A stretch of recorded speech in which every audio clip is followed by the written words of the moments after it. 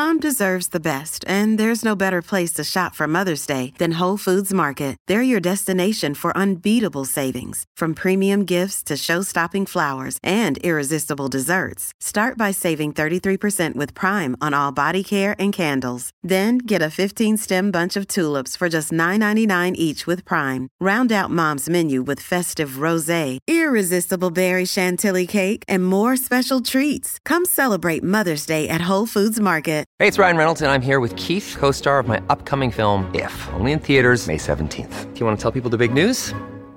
All right, I'll do it. Sign up now and you'll get unlimited for $15 a month and 6 months of Paramount Plus Essential Plan on us. MintMobile.com/switch. Upfront payment of $45 equivalent to $15 per month. Unlimited over 40 gigabytes per month. Face lower speeds. Videos at 480p. Active Mint customers by 531.24 get 6 months of Paramount Plus Essential Plan. Auto renews after 6 months. Offer ends May 31st, 2024. Separate Paramount Plus registration required. Terms and conditions apply if rated PG. Many of us have those stubborn pounds that seem impossible to lose, no matter how good we eat or how hard we work out. My solution is PlushCare.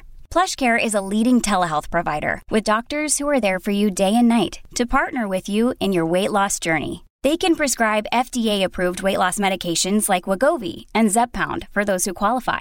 Plus, they accept most insurance plans. To get started, visit plushcare.com/weightloss. That's plushcare.com/weightloss. Welcome to the New Books Network. Hello, everyone, and welcome back to New Books in Medicine, a channel on the New Books Network. I'm Rachel Pagonis, and I'm your host for this episode. Today I'm speaking with Mary Crossley about her new book, Embodied Injustice: Race, Disability, and Health, published by Cambridge University Press in 2022. Mary Crossley is John E. Murray Faculty Scholar and Director of the Health Law Program at the University of Pittsburgh School of Law. She has written broadly on issues of inequality in healthcare financing and delivery and has published articles in numerous law journals. Crossley's scholarly interests are reflected in a seminar she has developed on health justice, and she's also taught courses in health law and policy, bioethics and law, healthcare compliance, family law, and torts. She's an elected member of the American Law Institute and an appointed member of the Pennsylvania State Advisory Committee to the U.S. Commission on Civil Rights. And Mary, welcome to the show. Thanks. I'm delighted to be here. I'm delighted to have you. This has become such an important topic, and it's really interesting to have your perspective as a legal scholar. So to begin, would you tell us a bit about your own background and how you came to write Embodied Injustice? Yeah, so, I've been a law professor for 30 plus years now, and the common thread in my scholarship during that entire time has really been looking at how the law addresses, or in many cases fails to address, instances of discrimination and injustice, both in healthcare settings and in health policy. And just kind of by a coincidence of timing, I became a law professor the year after the Americans with Disabilities Act was enacted back in 1990. And most of my earliest research explored how disability discrimination law could apply in various different healthcare and health policy settings.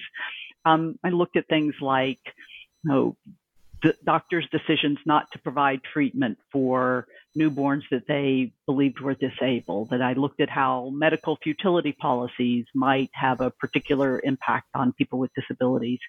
So as I was doing this work, and it was largely an unplowed field, so to speak, because this was a new law. But as I was focusing on disability and disability inequities, I learned increasingly how those inequities are really just one strand of a much larger fabric of disparities and inequities that Black and Brown communities and other groups that our society is marginalized, that they experience. And so as I began looking at some of those other groups, focusing particularly on Black Americans, as I began studying how that group is affected by health inequities, I began noticing just how often those experiences of Black Americans resembled those of disabled Americans when it came to their experiences of health inequities. And I found it really striking. It was like, wow, look at that. And so I started looking at some of what I sometimes we'll refer to as parallels. And I wrote a couple of articles where I examined a few of those similarities. For example, I wrote an article about how Medicaid funding cuts proposed back in 2017 would have been particularly devastating for both disabled people and Black people. I wrote an article looking at some of the similarities between eugenic restrictions on childbearing capacity imposed on Black women and disabled women. And at a certain point, after writing a couple of articles looking at these similarities or parallels, I thought maybe it's time to step back and look at the topic more comprehensively, more holistically. And that's really what led to my deciding to write a book-length examination of the topic. Yeah. So you've mentioned parallels there, and yet in the book, similarities and parallels between Black Americans and disabled Americans, but you also make it very clear that their experiences are not the same. They're not, synonymous. Could you tell us a little bit more about both the parallels and the differences between those two groups? Yeah, so where I think it's important to emphasize the point that you just made, because there are, I think, important concerns raised by attempts to analogize too much between the experiences of people who are Black and people who are disabled.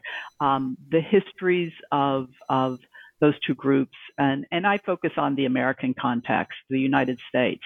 The histories of those two groups are quite different, and their experiences are different in important regards. But having said that, I think there are a number of ways that these two groups have had experiences that are similar in important ways. And the thing that I kind of discerned as I was looking at these similarities is that a core similarity was that at the root of both of these groups were deeply ingrained, these groups' experiences were deeply ingrained and erroneous assumptions about bodily difference and bodily inferiority.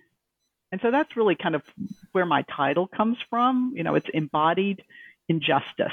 That's what I'm trying to express, that the health-related injustices endured by Black people and those endured by disabled people flow in part from unfounded beliefs that there's something about the bodies and minds of disabled people and Black people that is intrinsically different and somehow inferior as compared to the white, abled bodies that the medical profession and the healthcare system and society more broadly have established as norms. Yeah. And when it comes to the law, have they also been treated as intrinsically different, inferior? Well, historically, I think it's important to look at history as a continuum, but there are also some important breaks in history. Certainly, when you look at historical treatment of Black people in America and their enslavement and subsequent to their emancipation, the use of Jim Crow laws to subordinate and oppress Black Americans.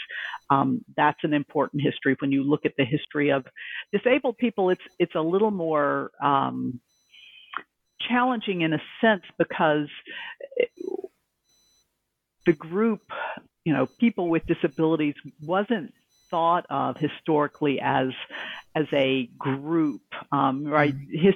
Typically, people who were blind or people who had some kind of physical mobility disability, what we would today call a mobility disability, or people who were deaf or hard of hearing, they were each seen as being kind of separate groups. So the idea that there was some kind of almost like pan-disability group identity is relatively recent. But certainly when you look at the kinds of laws that treated people whom we would today call people with disabilities, segregated them from society by requiring them to live in some kind of institution.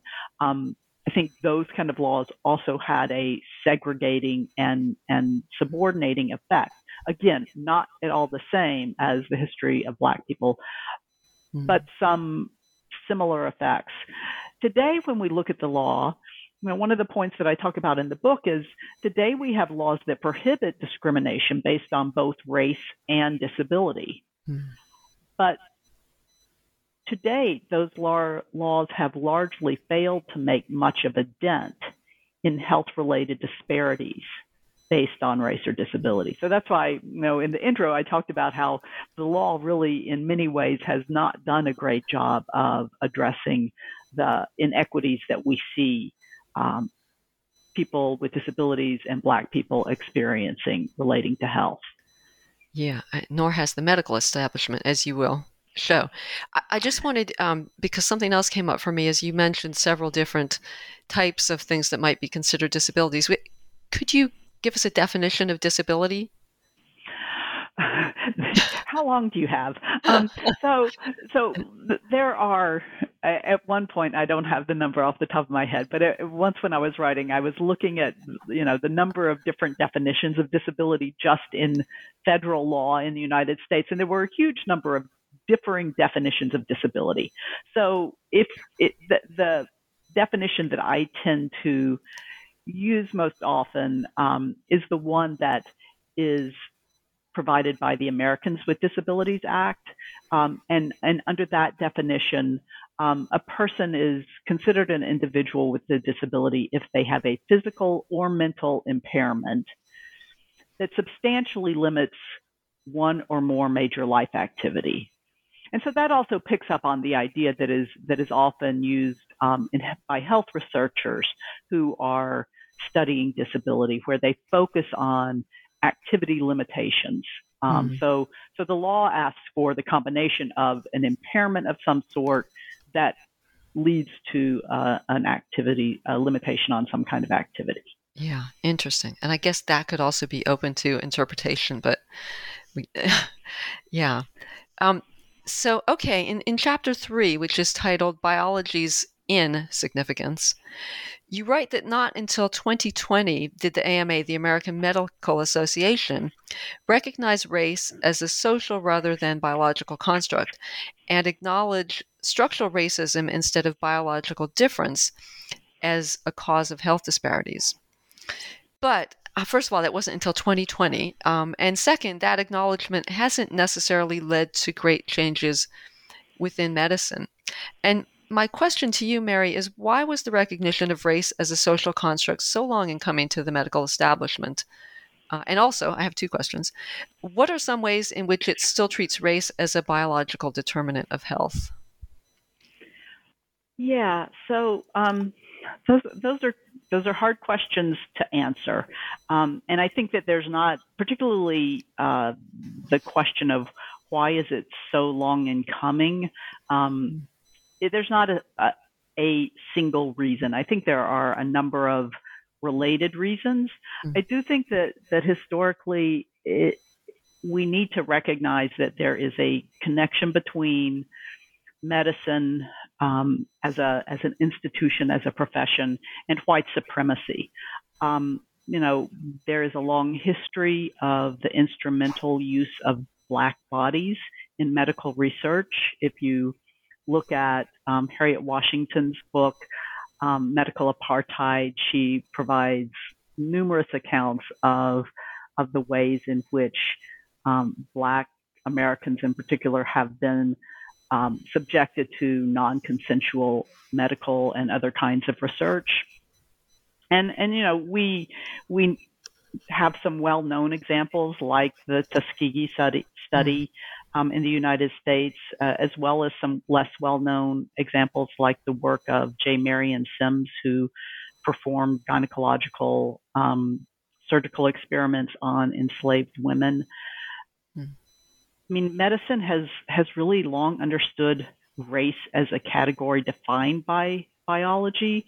And there was even historically a whole area of endeavor of research referred to as race science that studied the division of humans into separate races, and physicians were intimately involved in that. And when you look at the history of slavery in the United States, people who were enslaving Africans and their descendants relied in part on the medical profession to justify beliefs in those Black people's innate difference and inferiority. So I think recognizing those deep roots is important, and I think that it's important partly just to have the full context, but also we know that the deeper the roots, the harder it is to pull out something, to extirpate something. And so I think, even today, there are a lot of myths in medical practice that have racist roots that are probably more informally passed along today, right? The whole myth of Black people's greater imperviousness to pain, which again has roots centuries deep. Yeah. Black people supposedly higher pain threshold was used to excuse the brutality of lashings, and again justified doing surgical experiments on enslaved people without anesthesiology. Even today, research demonstrates that Black people are less likely than white people to receive appropriate pain management by doctors. And it's unclear whether the reason is that simply there's some kind of erroneous belief that Black people are less sensitive to pain, or to what extent it may be connected as well with racist beliefs about Black people's greater propensity for drug-seeking behavior, right, for faking pain. But there was a study published back in 2016 where they were interviewing medical students and residents at a prestigious public university in the United States that showed that a significant fraction of medical students and medical residents, right, people who already had their MDs and are continuing their training, held the belief that Black people are less sensitive to pain than white people, right? So I think that's not, I'm pretty sure that doesn't show up in medical textbooks these days. Yeah. But myths and beliefs like that get passed along as part of the so-called silent curriculum in medicine, right? Through kind of informal learning from more senior doctors. So, one important piece of it is kind of these racially driven myths. But another aspect of why I think that it's very hard to extirpate reliance on race and racism in medical practice is that there's so many places where whiteness is kind of embedded as the default or norm in medical education and practice, and even in the development of medical technology, right? So, a common example that we hear about is how medical education textbooks teaching dermatology use almost exclusively pictures of fair-skinned people to educate medical students about how to identify skin problems, right? And so that once doctors get into practice and they have patients with dark skins, they are not adequately trained to identify skin problems. An example that has come up since the COVID pandemic is the use of pulse oximeters to measure oxygen saturation, right? I got one of those little devices I have at home to, just in case I got sick, I could make sure that my oxygen saturation was good. You stick it on your finger. Yeah. And apparently it uses light to measure the oxygen saturation. And lo and behold, they don't work as well on dark-skinned people. And that's been known for a long time, right? So they were not giving accurate measurements for darker skinned people. And just this past fall, the Food and Drug Administration in the United States has finally said, maybe we need to look at these medical devices and the fact that they don't yield accurate results. So that's just a couple of examples of how kind of the norm of whiteness gets embedded right? In ways that aren't overtly or maliciously discriminatory, but nonetheless, they have a discriminatory effect. And I think one other thing that I'll mention before I pause is just, I think that really since the early 20th century, medicine has reflected a biomedical model, right, where medicine or doctors examine the body to determine the cause of illness and to take steps to correct it. The thing is that today we know that the most important root causes of poor health lie outside a person's body. Right, so here I'm talking about the social determinants of health, like education and housing and transportation and employment. And those social determinants have been shaped to a large degree by forces like racism and ableism and capitalism. And I think that knowledge really, the knowledge that a lot of what makes people sick comes from outside their bodies and is shaped by social forces, it really represents a challenge to the authority and the professional stature of medicine, right? You know, we have tended to make doctors heroes, and treat them, put them on this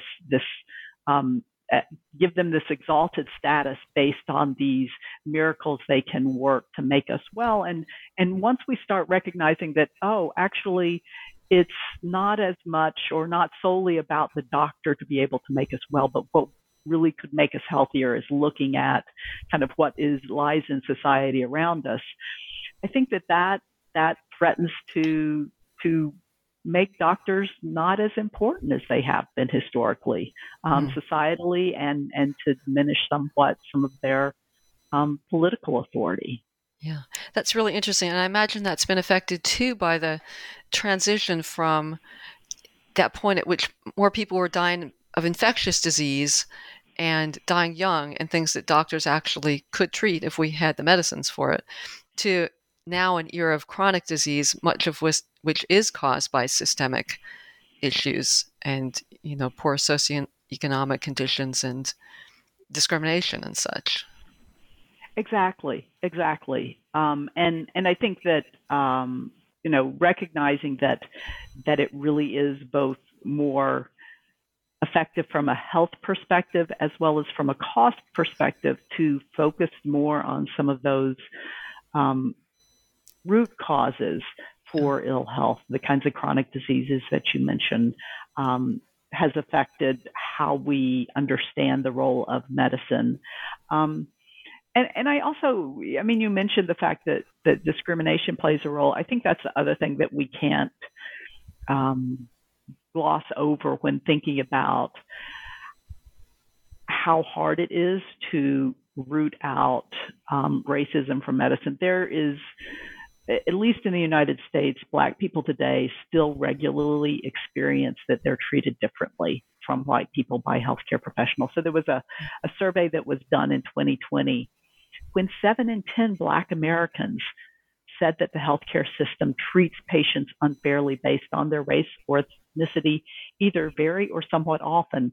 And in that same survey, 1 in 5 Black adults reported experiencing racial discrimination when they were getting healthcare for themselves or a family member just in the past year, right? So 1 in 5 experienced discrimination in healthcare settings just in the past year. Well, now let's talk about people with disabilities. And would you tell us about the medical model of disability, which, in your words, understands a disabled person as somehow broken and needing medical assistance? What are the repercussions of that model, and what alternative understandings do we have? Yeah, so the repercussions of the medical model are that if you view disability as being all about what's wrong with a person's body, then the way to somehow address the disadvantage or the harms, the ill effects of disability would be to say, well, fix the body, right? Fix whatever is wrong with the body. And that is the historical approach. And that's the main idea behind the medical model. And it's referred to as the medical model, not only because it's the model that has historically been espoused by the medical profession, but it's the model that says that it's, who can fix the brokenness? Well, it's a doctor, right? In other words, it views disability kind of as a pathology within an individual, and the person needs a doctor to fix it. The doctors are the expert, and people with disabilities are just supposed to cooperate with the doctor so that the doctor can fix their brokenness. And that also becomes important because doctors have historically had the responsibility for validating a person's disability before that person could access any available social assistance, right? So disability benefit programs have really treated doctors as gatekeepers who have control over disabled people's access to support. And so I think the repercussions is that it, on some level, again, grants power and authority to doctors while undercutting the authority of disabled people to subjectively report and identify their disability. And also it points to, from the perspective of, you ask what's an alternative, from the perspective of the alternative model, which is a social model of disability, the medical model is pointing to the wrong thing for a remedy, right? So under the social model of disability, and this is a model that has originated several decades ago now and has evolved over time, but kind of the core message of the social model, or the core insight, is that the disadvantages experienced by disabled people don't flow primarily, and certainly not exclusively, from anything wrong with their body, but instead flow from social systems and structures that are set up in ways that exclude people from people with disabilities from participation, right? So the social model doesn't deny that there is something different about the bodies of or minds of people with disabilities, but it denies that those differences signify inferiority or that they somehow inevitably produce disadvantage, right? So from the perspective of the social model, the remedy is to change the social structures or systems that cause exclusion and disadvantage, right? The main focus doesn't need to be on fixing what's wrong with a person, but instead fixing the social structures. And to what extent is the social model of disability being implemented in the real world?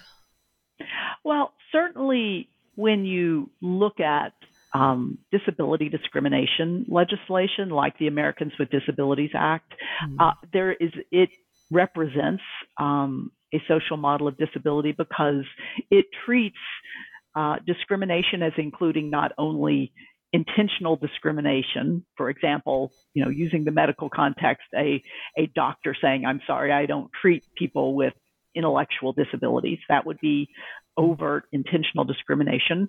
But the ADA also says that a failure to make accommodations or to remove barriers can be a form of discrimination. And so that approach to understanding what actually causes disadvantage among people with disabilities has found its way into legislation. Now, that's the good news. The bad news is that more than 3 decades after the ADA's enactment, there are still a lot of barriers that exist in medical settings. And so passing a law is one thing, actually implementing and enforcing it is another. I mean, one of the areas where there's still a lot of problems when it comes to people with disabilities seeking medical care is simply the lack of accessible medical diagnostic equipment, right? So one example is just, when you go to the doctor's office, if you are someone who walks and can get around easily, you hop up onto that examination table. But those typical examination tables are not accessible to someone who uses a wheelchair. Yeah. And that means that wheelchair users may go years without being weighed, or if you're a woman, having a pap smear or a mammogram. And so you really aren't getting appropriate medical care. So there are a lot of ways in which the ADA, with its social model of disability, has not been fully implemented in medical settings. Well, now in Chapter 4, you get into maybe what, to me, is maybe the most sensitive area of all, which is the valuation of an individual's life. And you think of when some people were talking about death panels when the Affordable Care Act was being introduced. And so I was really struck in your book by the story of Bill Peace, who was a wheelchair user whose doctor offered to withdraw treatment and let him die when he was hospitalized for a life-threatening wound infection. And I should add, he recovered from that infection. Would you tell us about that story and what it says about the intersection of disabled people and critical care? Yeah, so I'm so glad you picked up on this story, because I think it offers such a chilling illustration of how physicians may fail to appreciate the value of continued life to a disabled person. So there's a lot of literature out there that has documented that doctors tend to estimate that a disabled person's quality of life is less than the quality of life of a non-disabled person, even though surveys show that on average, people with disabilities tend to be about as satisfied with their lives as people who don't have disabilities. But I think the story of Bill Peace really takes it to a different level, because it's looking at, as you said, even the value of life. So Bill Peace was an anthropologist and a disability rights advocate who, as you said, used a wheelchair. And at one point, he was hospitalized. He had a life-threatening wound infection, and he was hospitalized for treatment of that infection. And one night he was medically stable, but I guess he was vomiting, and he had a high fever. And at 2 a.m. in the morning, he was visited by a physician whom he'd never met before. And so Bill Peace is alone in this hospital room with the doctor. And the doctor starts telling him about the medical and social and financial challenges of continuing to treat Bill Peace's wound. And then, as you suggest, the physician told Peace that, I can stop the antibiotic treatment that you're undergoing right now, and that was necessary to save his life, and assured Peace that if he chose that option, he could be made very comfortable. Well, Peace rejected the suggestion, right? So this was, as they say, this was not his first rodeo. As a person with long-term disabilities, he had encountered this sort of medical bias against disability before. And so, in a sense, even though he was in very compromised circumstances with having a wound and vomiting and having a high fever, he had the presence of mind to know what was going on and to say no. And later he, as you said, recovered from the wound, and he wrote about that night, which is where I, found my material. But I'll give you a quote from what he wrote, because I think it's so powerful. He wrote, "My fear was based on the knowledge that my existence as a person with a disability was not valued. Many people, the physician I met that fateful night included, assume disability is a fate worse than death.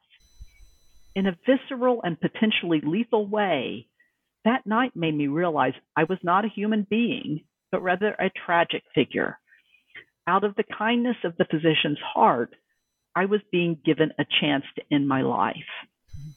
And as he was writing about this experience, Peace really was very deliberate in in indicating that this was not a one-off. This was not a unique experience. He insisted that his suspicion and fear were not unique. So he went on to write, and now I'll just give you one more short quote. Most people with a disability fear even the most routine hospitalization. We do not fear any of the commonplaces indignities those without a disability worry about when hospitalized. Our fear is primal. Will our lives be considered devoid of value? And so I think that really gives us a sense as to what we should be concerned about when we're thinking about, as you put it, the connection of disabled people and critical care. Because I think when we look at critical care, that is when a person is likely to be most vulnerable. And particularly our experiences during the COVID-19 pandemic, when, I would read stories about people with disabilities going to the hospital with COVID-19, but not being able to be accompanied by family members or other caregivers. And, that can really affect people's ability to communicate at the most basic level, at least in some cases, and may also really affect their ability to be able to make decisions that can stand up to the authority of a medical provider, or even to insist on care that is needed when medical providers may be considering disabled lives to be of lesser value. There were some stories in the United States about hospitals that were saying to congregate care facilities where people with intellectual disabilities live, don't send us COVID-19 patients unless you have a DNR for them, right? Kind of presuming these are not people that we are going to take extreme measures to save. Yeah, so a do not resuscitate order. Right, a do not resuscitate order. Yeah. Wow. Well, that would be scary. Look, Bumble knows you're exhausted by dating.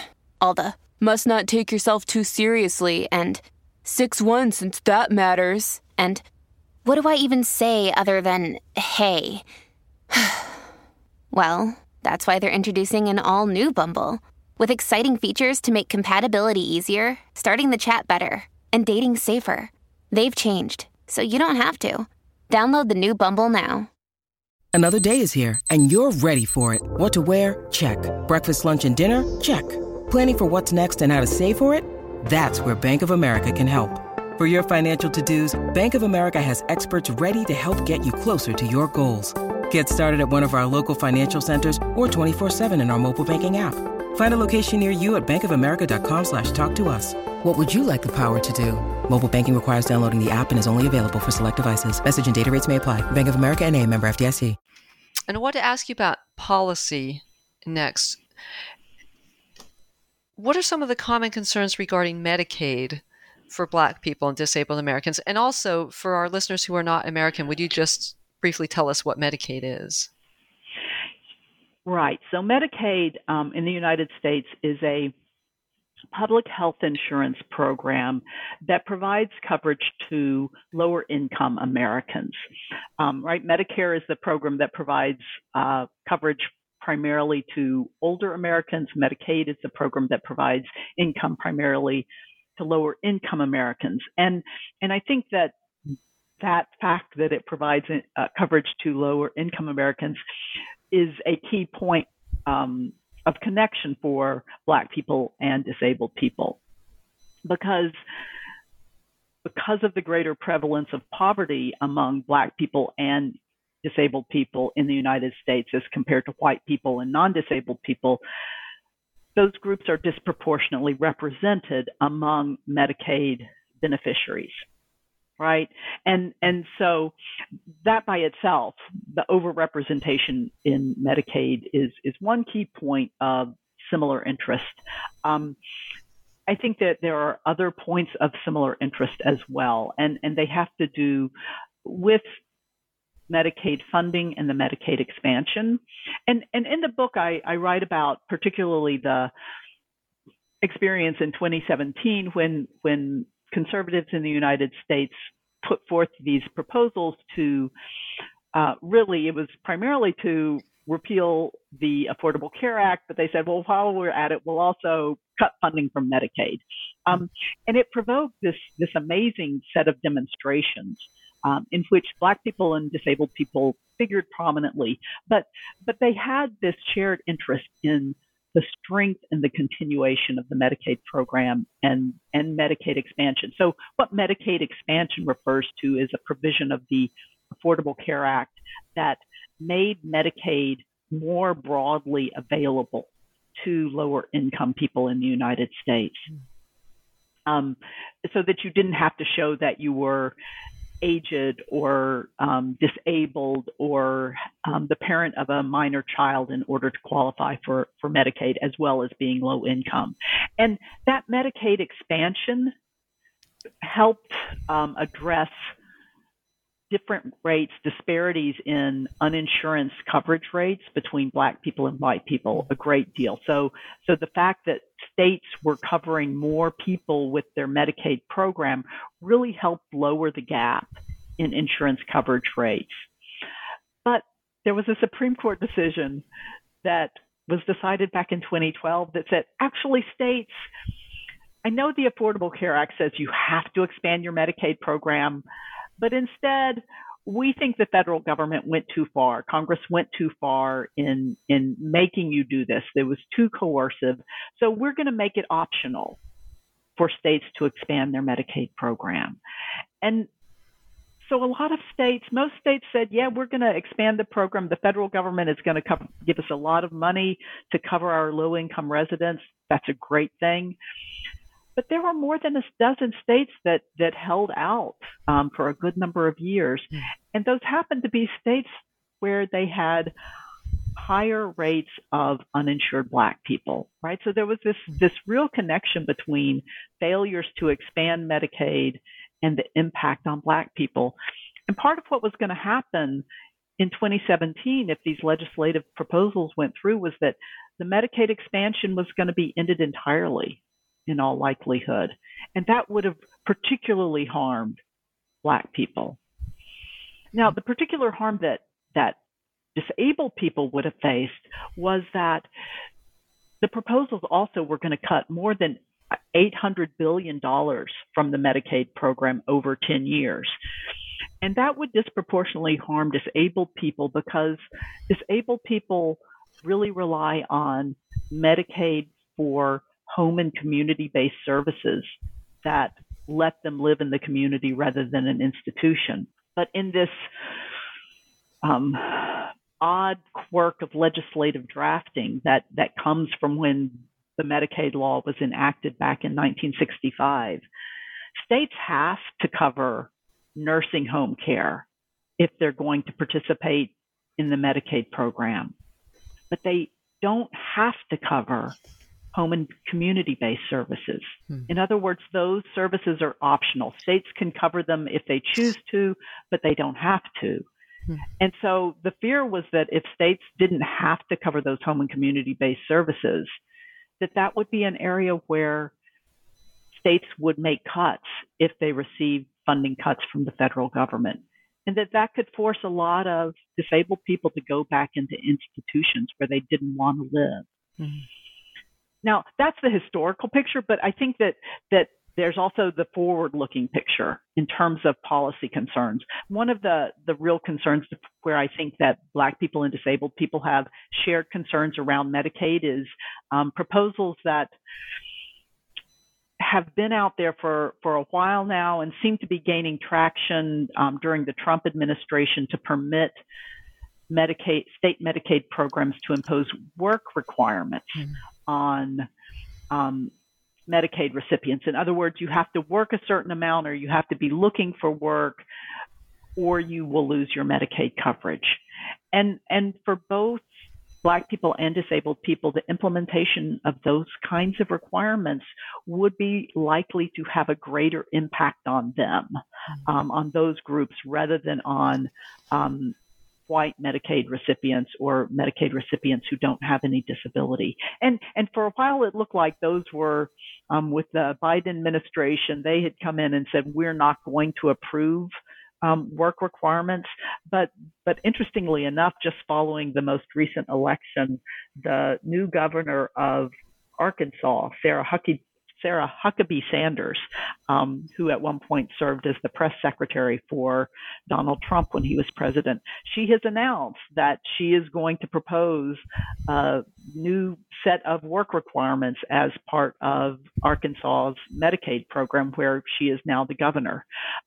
So it's certainly an idea that is still out there. And I just think that Medicaid generally is likely to remain in the crosshairs of conservative attempts to shred the social safety net. So I think that Black people and disabled people are likely to have common concerns. But the one point that I'd like to also make is that Medicaid can also be a real lever for progressive policies to address distinctive health challenges experienced by people with disabilities and Black people.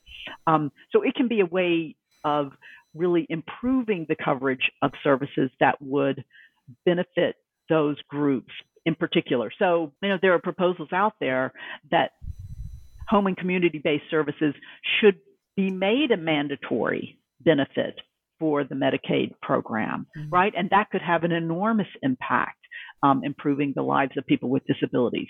Similarly, there are proposals in various states to permit Medicaid to cover the services of doulas for women who are pregnant and giving birth. And that is the extension of coverage to services from non-medical providers, providers who, in particular, Black women who face higher levels of maternal mortality in conventional settings that they may seek and feel more comfortable with. Increasing coverage for those sorts of services could actually help, right? So, Medicaid is you can look at it either way. If you cut it, if you limit it, it can have disproportionate negative impact on Black people or people with disabilities. If you actually think about how you can use it to enhance care that's received, it can be a great tool for good. Yeah, and that's largely down to the state, isn't it? Because even though it's a federal program, isn't it managed by the states?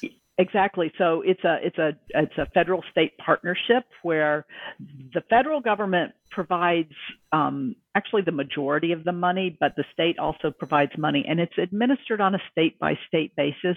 But the states have to administer their Medicaid programs in accordance with parameters that are set by the federal government, both in the Medicaid statute itself and in federal regulations implementing the Medicaid program. So there are guardrails, so to speak, and there are also, the federal government could kind of change the ground rules to permit greater progressive policies if state Medicaid programs chose to pick them up. And I imagine that our non-American listeners are right now thinking, why on earth do they do things that way? And we could probably spend an entire program talking about Medicaid, but I want to ask you about COVID-19 and the pandemic. So your book came out just, I won't say after the pandemic, but after the initial 2 years that we've had of it. And by now, it has been well documented that the COVID-19 pandemic has affected disadvantaged populations disproportionately. That's something that we've really learned. And you were to write about two in particular, which are incarcerated people and nursing home residents. So would you explain the link between Black and or disabled people and those two populations, incarcerated and nursing home, and the impact that COVID-19 has had upon them? Sure. So it's interesting because, I actually, sat down to start writing this book in January of 2020. So you can imagine that my book proposal did not include a chapter on COVID-19.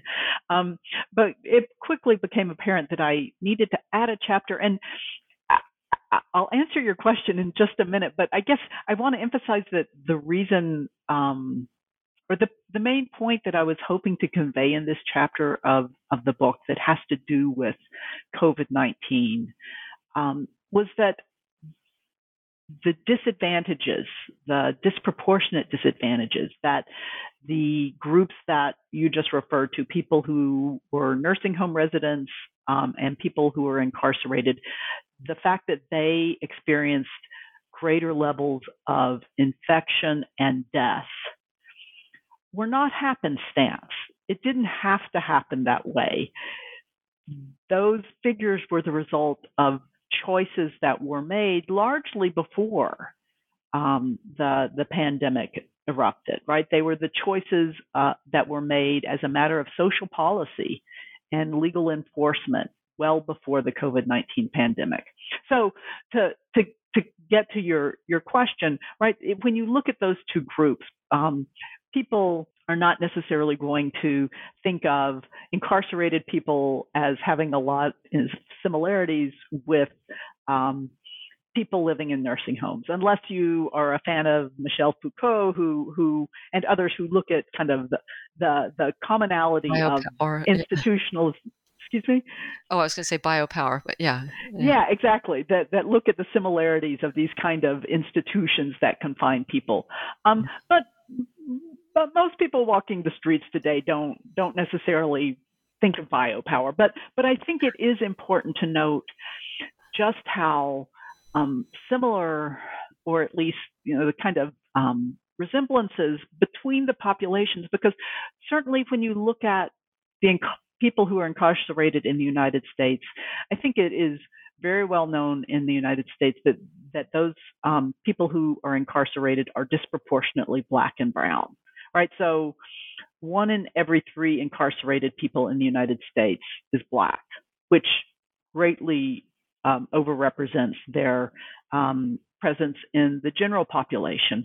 But it's also true, and people are not as aware of, I think, that disabled people are also disproportionately represented among the incarcerated population. So the rates of reporting disability is 3 times higher among incarcerated people than for the general population. And the number is even greater for people with cognitive disabilities and serious mental illness.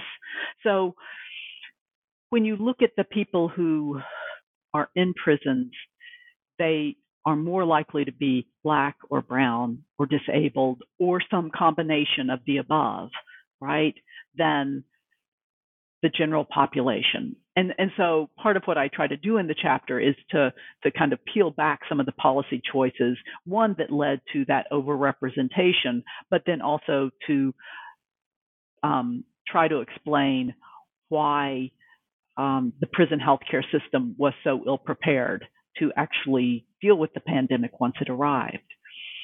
The other thing, when I shift focus from the incarcerated population to people who are residing in nursing homes, again, I think most people, when they think of nursing homes, think, well, nursing homes are for old people, right? And in many cases, that's true, perhaps most cases. And certainly I wouldn't discount the role that ageism plays in the lack of preparedness that nursing homes had for an event like COVID-19, and for the lack of really attention paid to making sure that safety regulations are robust and are enforced. But I actually think that the more kind of accurate way of understanding the common denominator of people who reside in nursing homes is disability, right? Because there's a significant fraction of nursing home residents who are long-term nursing home residents who are not old. They may be quite young, or they may be, middle-aged adults, and they're there because they have a disability that prevents them from living independently without significant supports, and they're not able to achieve those supports. So I think that we need to really recognize that kind of the through theme of what happened in COVID-19 with nursing home deaths and infections really was something that happened to disabled people. And an important point, again, looking at this kind of overlap between race and disability, is that the data showed that nursing homes that tended to have the highest death rates from COVID were also nursing homes that had the highest concentration of Black patients, right? So not all nursing homes were created equal when it came to COVID-19. You were much more likely to die of COVID-19 if you were in a nursing home that had a high percentage of Black residents. And again, what I try to do in the book, without going into depth here, is to look at why it is that that played out where there wasn't robust enforcement of safety regulations in nursing homes. And again, that represented a choice that was made politically, because I would argue a devaluation of the lives of people who reside in nursing homes. Yeah, and something that it's really, really important to look at, and hopefully something we will learn from this pandemic. How unfairly people are treated, and maybe how they should be treated more fairly. I mean, that seems so basic, but I think it's easy to not to really look at and to become aware of that. It's way too easy to say, well, of course, people who live in nursing homes are going to be more likely to get sick and die because they have some kind of underlying condition. And that's, that is true, that the underlying conditions of people who lived in nursing homes playing a role. That's accurate, but it's far from the whole picture. And I think it's that whole picture that we need to be willing to look at and respond to. Yeah. Well, I can't let you get away without talking about intersectionality. It's a term that comes up in the introduction, and it comes up again in Chapter 7, where you discuss social determinants of health, and then in the penultimate chapter before the conclusion. So I want to ask you, what is at the busy, troubled intersection of Blackness and disability, which is the wonderfully evocative name of the chapter?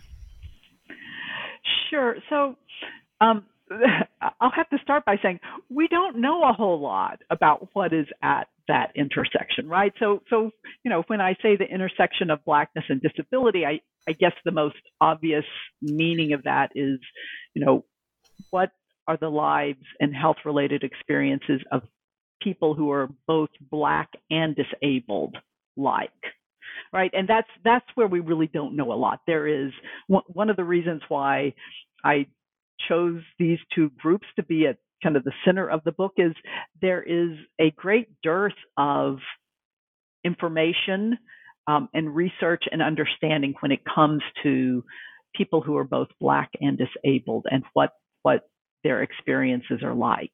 So I can't tell you a whole lot about exactly what we find there, and part of what I hope to encourage with the book is greater attention to this, both in terms of kind of health research that is done empirically, but also in discussions of an advocacy around health justice for people who are both Black and disabled.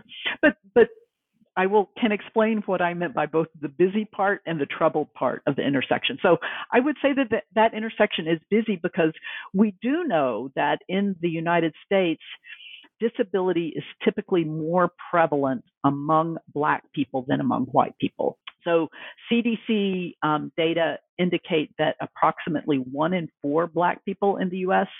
have a disability compared to 1 in 5 among white people.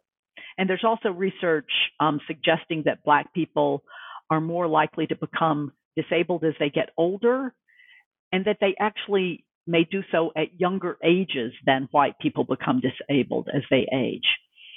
So that's the kind of busy part of the intersection.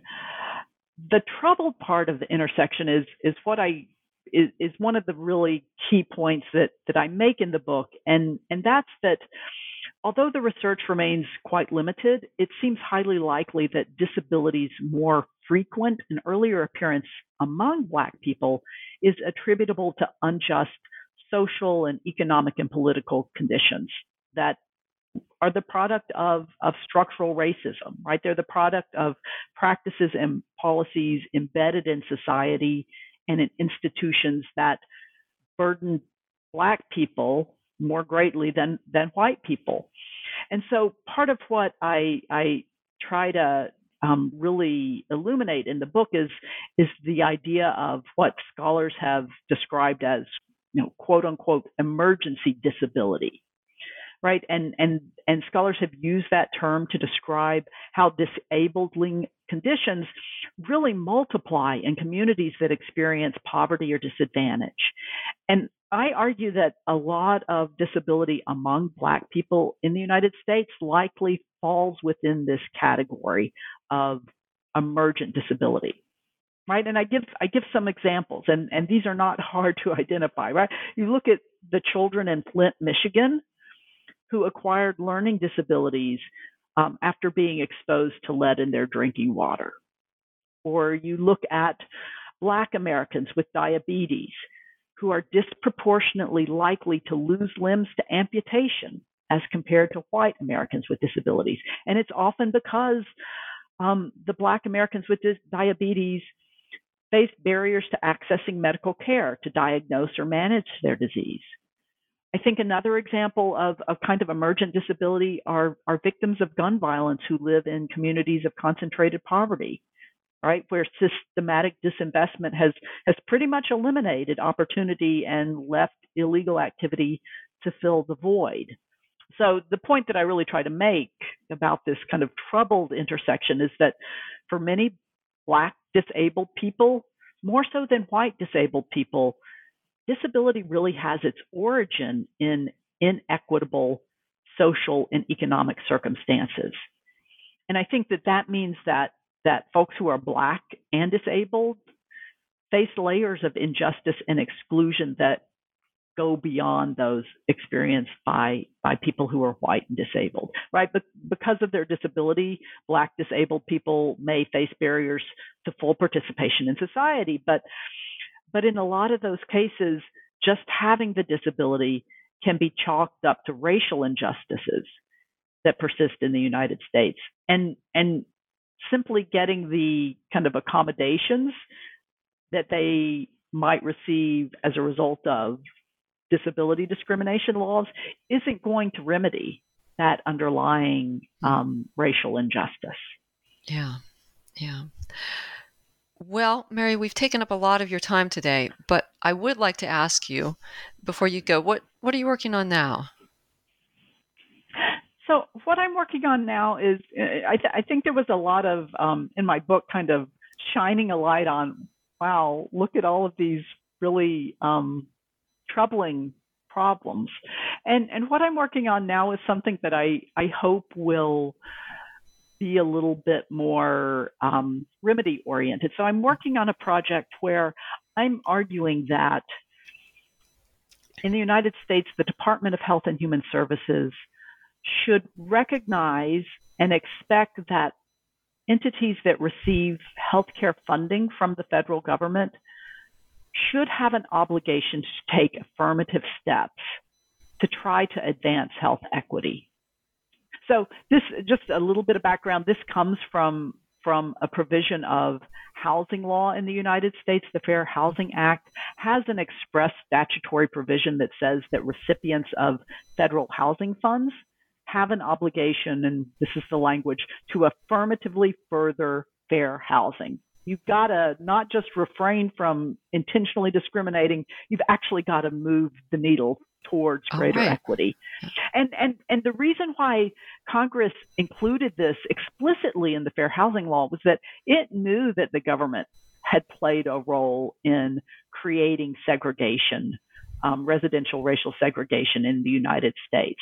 And so there was this, kind of clear moral imperative to be part of the solution as well. And there's this quite great quote from John F. Kennedy writing about or talking about the Civil Rights Act, in which this was kind of embodied, this idea of simple justice requires that if you are receiving federal funds, you don't use them to discriminate based on race.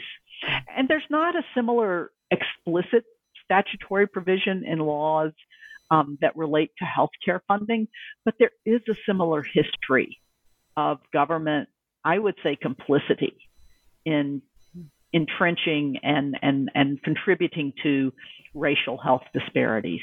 And so I'm really looking at an argument for establishing a similar affirmative obligation on the part of federal healthcare funding recipients to be a part of the solution, so to speak. Well, great. Great to hear about some steps towards a better future.